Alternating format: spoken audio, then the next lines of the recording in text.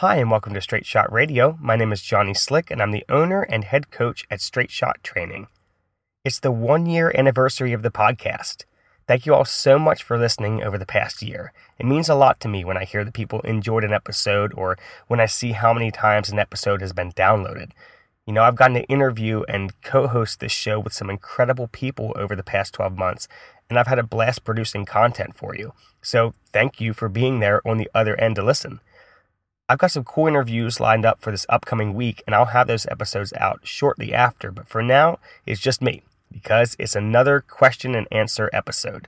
I've received so many questions from my kettlebells and ultimate conditioning classes at the Y that I've actually had to split this episode into 2 parts. So in this episode, I cover why sleep is important in losing weight, whether or not a Fitbit is a reliable fitness tracking gadget, and I finished with getting into the basics of hydration. Thank you all for getting in your questions to me. Let's get started.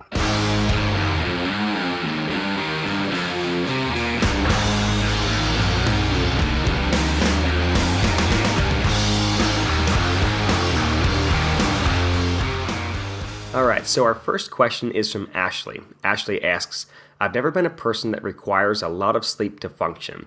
I understand that sleep helps with recovery. Why is sleep important for weight loss, and what are the drawbacks of not getting enough sleep? So we talked about this back in our sleep hygiene episode. You can go back and check that one out. And we talked about sleep and recovery, why you need that 7 to 8 hours. The hormonal waves that take place there to help you grow new muscle tissue or repair broken down muscle tissue from working out or from injuries, how it helps you deal with stress management, things like that. But she's asking more specifically about weight loss. So we do understand that people need different amounts of sleep. So Ashley is saying she doesn't really require a lot of sleep to function. I think the really important word here, Ashley, is function. Well, what you can function on and what is optimal for you and your chemistry as a human, exercising at the amount that you do and dealing with your work stress and your family life and all of the good and bad things that life brings at you that you have to recover from when you sleep is very different from person to person. But what is functional versus what is optimal is where we need to try to find out for ourselves. And one way to do this is you really have to do it on vacation because you can't do it on a normal day. You have to go to sleep and wake up without using an alarm clock. So at first, the first day you do it, because it really takes like a week, it's best to do on vacation. The first day you do it, you're going to get up about the same time you do for work. Maybe the second day, but you're going to see after that, you're going to end up getting maybe more sleep than you're used to, or maybe even less sleep. It doesn't normally happen less sleep. Most people don't get enough sleep. Very rarely do we have people who get too much sleep. But let's say you're used to sleeping 6 hours and you can function well on that, and you go on vacation and you don't turn alarm clock on. Every day you're waking up 8 hours after the time that you went to bed. You probably need to start getting 8 hours of sleep a day in order to recover from whatever you're doing during the day, exercise and lifestyle-wise. So function versus optimal is the key here. So if you do find, though, that sleeping causes you, sleeping 7 to 8 hours causes you to be more lethargic during the day, or you're less focused, or you are hungrier, you're having trouble recovering from workouts, which I can't really see that being a thing. But you could be more lethargic and you could be not as focused. That could definitely be something if you slept for too long, because if you're a person who requires less sleep, your sleep cycles are, each person has a different sleep cycle. Yours may be so compressed to that 6 hours that when you enter your 7th and 8th hour, you start entering into another sleep cycle, and you're waking up in the middle of that, and that's why you're waking up feeling really tired and you're having trouble staying focused, because it'd be like if you woke up after 4 hours. For most people, though, the typical sleep cycle that you go into lasts between, however many cycles, normally 2 cycles you go through, is going to be 7 to 8 hours. That's why we say 7 to 8 hours for most people. But each person is different. Now, when it comes to weight loss, and this is more specifically what her question was about, weight loss is as simple and as complicated as calories in and calories out, right? We've talked about that in other episodes. But what controls how many calories you burn? And what controls your hunger? and what controls your willpower to eat or to not eat the things that you're supposed to, or the amount of things you're supposed to. So when it comes to weight loss, sleep is huge. Your hunger hormones, your stress hormones that cause you to store things instead of burning things, all of those go through waves when you sleep. They go up and down. And if you're sleeping at an optimal, not a functional, an optimal level, those waves will even out so that you won't be all over the place with your hormones during the day. That can make it a lot harder to stay stuck to your diet. If you are really monitoring your calories, you're watching your calories in, you're watching your calories out, and you hit a plateau, first thing I tell people is get 8 hours of sleep. You may even keep those calories the same and sleep better and notice a difference. And this is coming from a person who is a firm believer in calories in and calories out, but I do understand that personal chemistry makes a difference in this, and calories in versus calories out, well, we don't understand what calories out is for each person. We can get an idea of it with like Fitbits and things like that, which is our next question, but we don't know exactly how many calories we're burning. And you can actually be burning less calories throughout the day if you're getting less sleep. Your metabolism functions better when you get more sleep. That's typically the way it goes. So I would say shoot for 7 to 8 hours if you're dieting and see if that makes a difference in your weight loss. If you have not changed your food, I doubt that getting 8 hours of sleep would make you gain weight. So there's really nothing to lose in this, except for maybe a couple of pounds. I would say try to get some more sleep. And then she's asking about the drawbacks of not getting enough sleep. Drawbacks of not getting enough sleep is you may stall in your diet. You will definitely stall in your progress when it comes to lifting weights. You will be less focused at work. You will be crankier. Sleep deprivation is like is a torture method. Like there's a reason why we're supposed to get enough sleep. But I would say in reference, Ashley, to your question about weight loss, one of the drawbacks of not getting enough sleep is poor hormonal function. And poor hormonal function means your body is not burning calories the way it's supposed to, or burning the right fuels at the right times for the right things. So I would say if you're trying to get everything to work together optimally, you need to figure out what optimal sleep is for you. And doing that by not setting an alarm is a great way to do it. But if you can't, experiment with 8 hours, experiment with 7 hours, experiment with 7.5 hours. Do whatever you need to do, and also work on your pre-bed routine, making sure you wind down. So even though you're going to bed at 11 and getting up at 7, if you're tossing and turning until midnight, you're not getting 8 hours of sleep. So try to get all those things in check. I know I'm asking a lot of you, Ashley, but I'd say if you're looking for a way to dial things in, start looking at the sleep and tailoring it to what your body needs. And there's only one way to do that, and that's by trying it out. Our next question is from Libby. Libby asks, how accurate is my Fitbit with heart rate monitor? I use it as a guide combined with MyFitnessPal for tracking food, and I feel like I'm more successful when I'm tracking that way.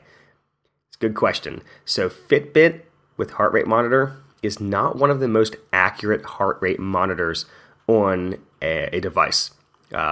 Polar, and I believe it's the newest, whatever the newest Garmin watch is. I'm not sponsored by any of these people, and clearly I don't know exactly what I'm talking about when it comes to it, but I do know that Fitbit was not in the top 5 when it comes to accuracy of heart rate monitors.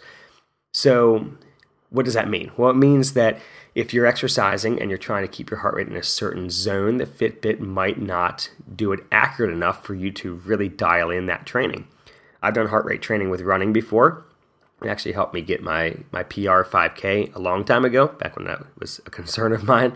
And I was able to see, well, where am I aerobic, where am I anaerobic, or where am I using oxygen, when am I going so fast that my heart rate's so high that I'm not able to use oxygen fast enough.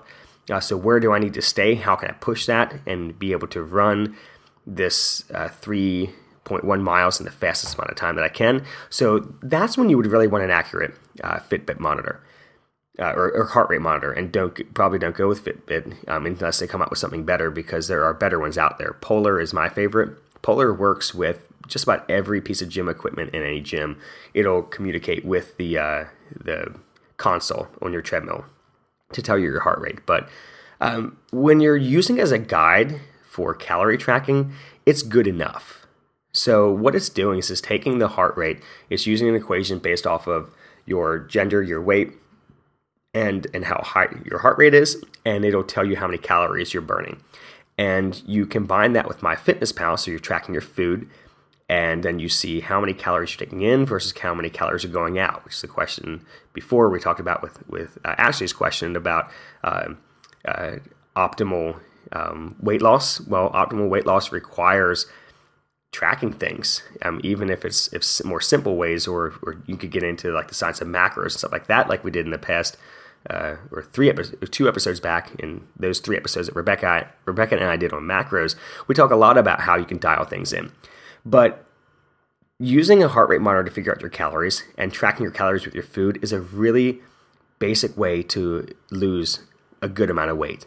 I mean, it's calories in, calories out, right? That's how you lose weight.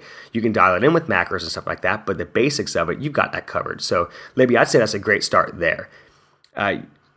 You're using it with MyFitnessPal, so you are using something to track your calories coming in, you're using something to track your calories coming out. So whether or not that thing that calculates your calories burning out is super accurate or not is kind of a moot point if you're losing weight.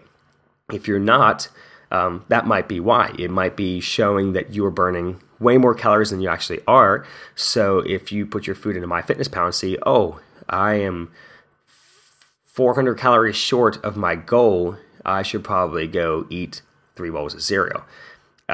That would not be ideal if that Fitbit monitor was off. But even with the heart rate monitor being off, the calorie count is pretty similar. From what I've seen in people who use these, it's pretty similar to what it would be if you just estimated it using an equation. Right? So I use estimated equations when I figure out athletes' total daily energy expenditure. That's not super accurate, but it's enough for me to be able to see it.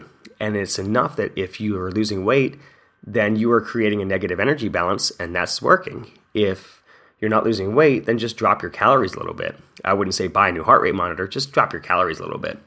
Or get more sleep, like we said before, or adjust your macros, something like that.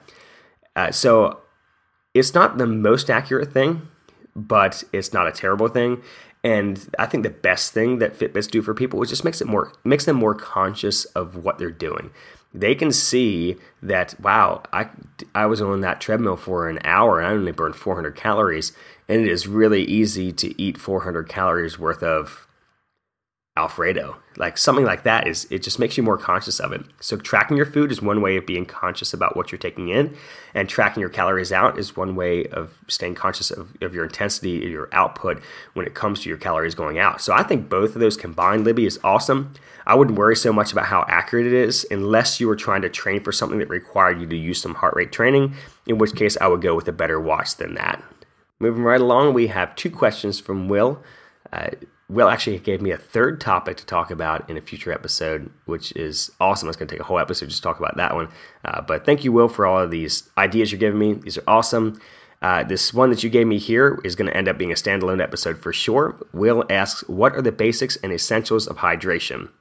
So definitely a whole standalone episode on hydration in the future, including there's even some political stuff going on right now with hydration, between companies fighting with each other and some money stuff with it. And there's a lot of drama when it comes to hydration, but we're going to skip the drama. We're just going to get into the basics and essentials of hydration. So first things first, let's make sure you're not dehydrated. So if you're working out and you're not sweating, you probably aren't hydrated. Yeah, if your skin is red, if you're getting dizzy, passing out is also a sign of dehydration. Cramping can be, definitely. It's not always the cause of cramping, but that is a sign of dehydration. Getting shivers, that's extreme dehydration, getting into like heat exhaustion, getting close to like heat stroke with like red, dry skin.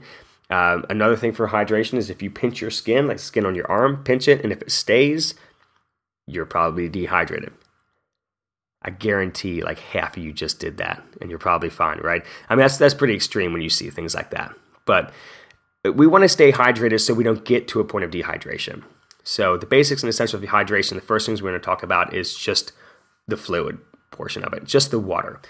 Recommendations for water are kind of all over the place. Some people will say, just drink a gallon. Well, that's a lot for some people. It's not a lot for me and how much I sweat, but for some people, that's a lot.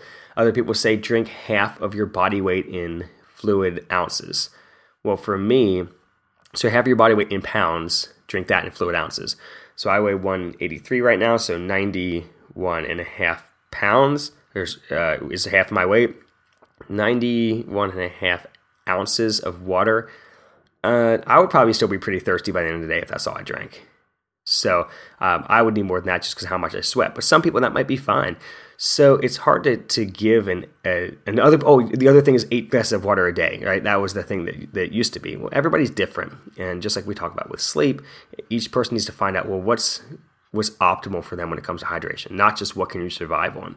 So I would say start drinking a little bit more than you're used to and see if there's some changes made, because most people do not drink enough.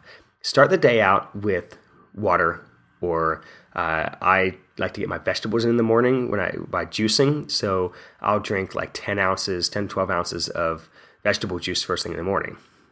Then on my way to work, I might sip on water or something after I eat a pretty gigantic breakfast. Then throughout my sessions in the morning, I'm drinking. And then I'll drink a lot after lunch. I drink some during my workout. So you can see how I kind of put it out throughout the day. But what I try to do is towards the end of the day, start drinking less. So I'll drink a lot maybe after dinner, and then I'll try to not drink so much as we get ready for bed so that I don't have to be getting up in the middle of the night to use the bathroom.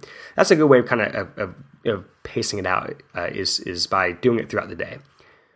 You want to make sure that you are hydrated enough to get through your workout and not so overhydrated you're constantly using the bathroom. But hydration is huge when it comes to performance. There is, even in just a small amount of dehydration, there can be up to a 10% decrease in aerobic capacity from minimal amounts of dehydration. I can't remember the percentage of dehydration is. The percentage of dehydration under your optimal levels equals a 10% decrease in aerobic capacity. But there's a recent study done on it, and it showed that runners who were even slightly dehydrated, their mile times just tanked. So tanked, I mean 10%. That's pretty big though. So that's the fluid end of it, is just start drinking a little bit more. Take water with you when you work out. Drink before you work out. Take sips while you're working out. Drink after. There was a recommendation, I remember in college, that was kind of hammered into us by an old school coach, which was if you lose a pound, you drink 16 ounces. So 16 ounces for every pound loss. And even National Academy of Sports Medicine still advocates 16 ounces per pound of weight lost, which can be a lot. Because they're saying, well, you sweat a pound out. Well, that's not always where that went. Like, you could use the bathroom during workout or something like that. Not to get gross, but you could lose weight like that in your workout, and that's not really stuff that you sweat out. So it's tricky. It's different for every person. I would say start drinking a little bit more. Definitely hydrate first thing in the morning. I'm talking like 12 to 16 ounces of water first thing in the morning. There's a lot of benefits of drinking cold water first thing in the morning. It helps wake you up. It helps jumpstart your metabolism. If you're trying to lose weight, more water is going to fill up your stomach, which is good. So you can drink before your meals. It also helps with digestion. So that's the fluid end of it. Then there's the electrolyte end of it. And here's where people go overboard with the water. They're drinking so much water that their urine is completely clear. Well, if your urine is completely clear, that means that you are probably just peeing out the water that you drank, that your body's not actually absorbing it. So what I started doing when I noticed that I was running a lot, I was sweating a lot, I was drinking tons of water, and my urine was completely literally a pinch, a quarter of a teaspoon of salt.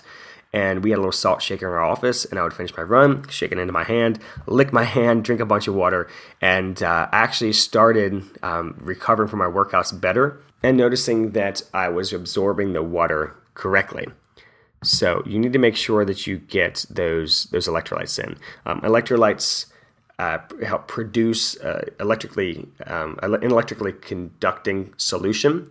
So your body is electric, and so if you have electrolytes in your body at the right ratios, they create this solution electrically that is neutral, and then that sets everything up for your body to be able to conduct electricity the way it's supposed to. But if that's thrown off when the solution is not neutral, if there's a salt or an acid or a base that's too high or too low, throwing it off, your body doesn't function well, which is why in extreme cases, your heart can stop if you are dehydrated. So you want to make sure that you're hydrated enough with fluids because you need enough water to make this solution, and then you need the right ratio of electrolytes to make sure that you have this neutral solution that your body functions well in. So that will get covered in our hydration episode because that is way deeper than I want to get into right now, and it's not something that I had the most schooling on.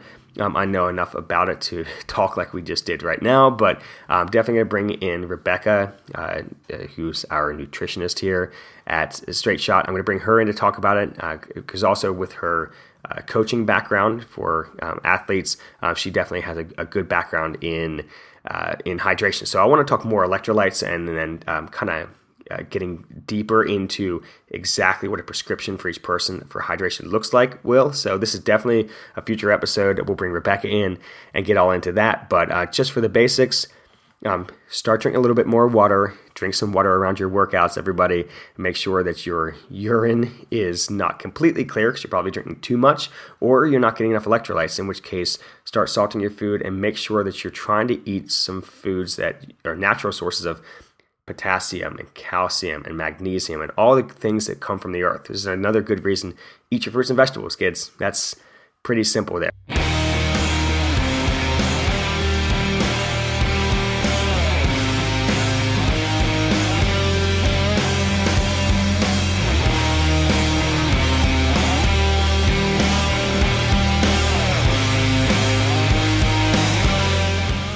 Thank you so much for listening to the podcast today.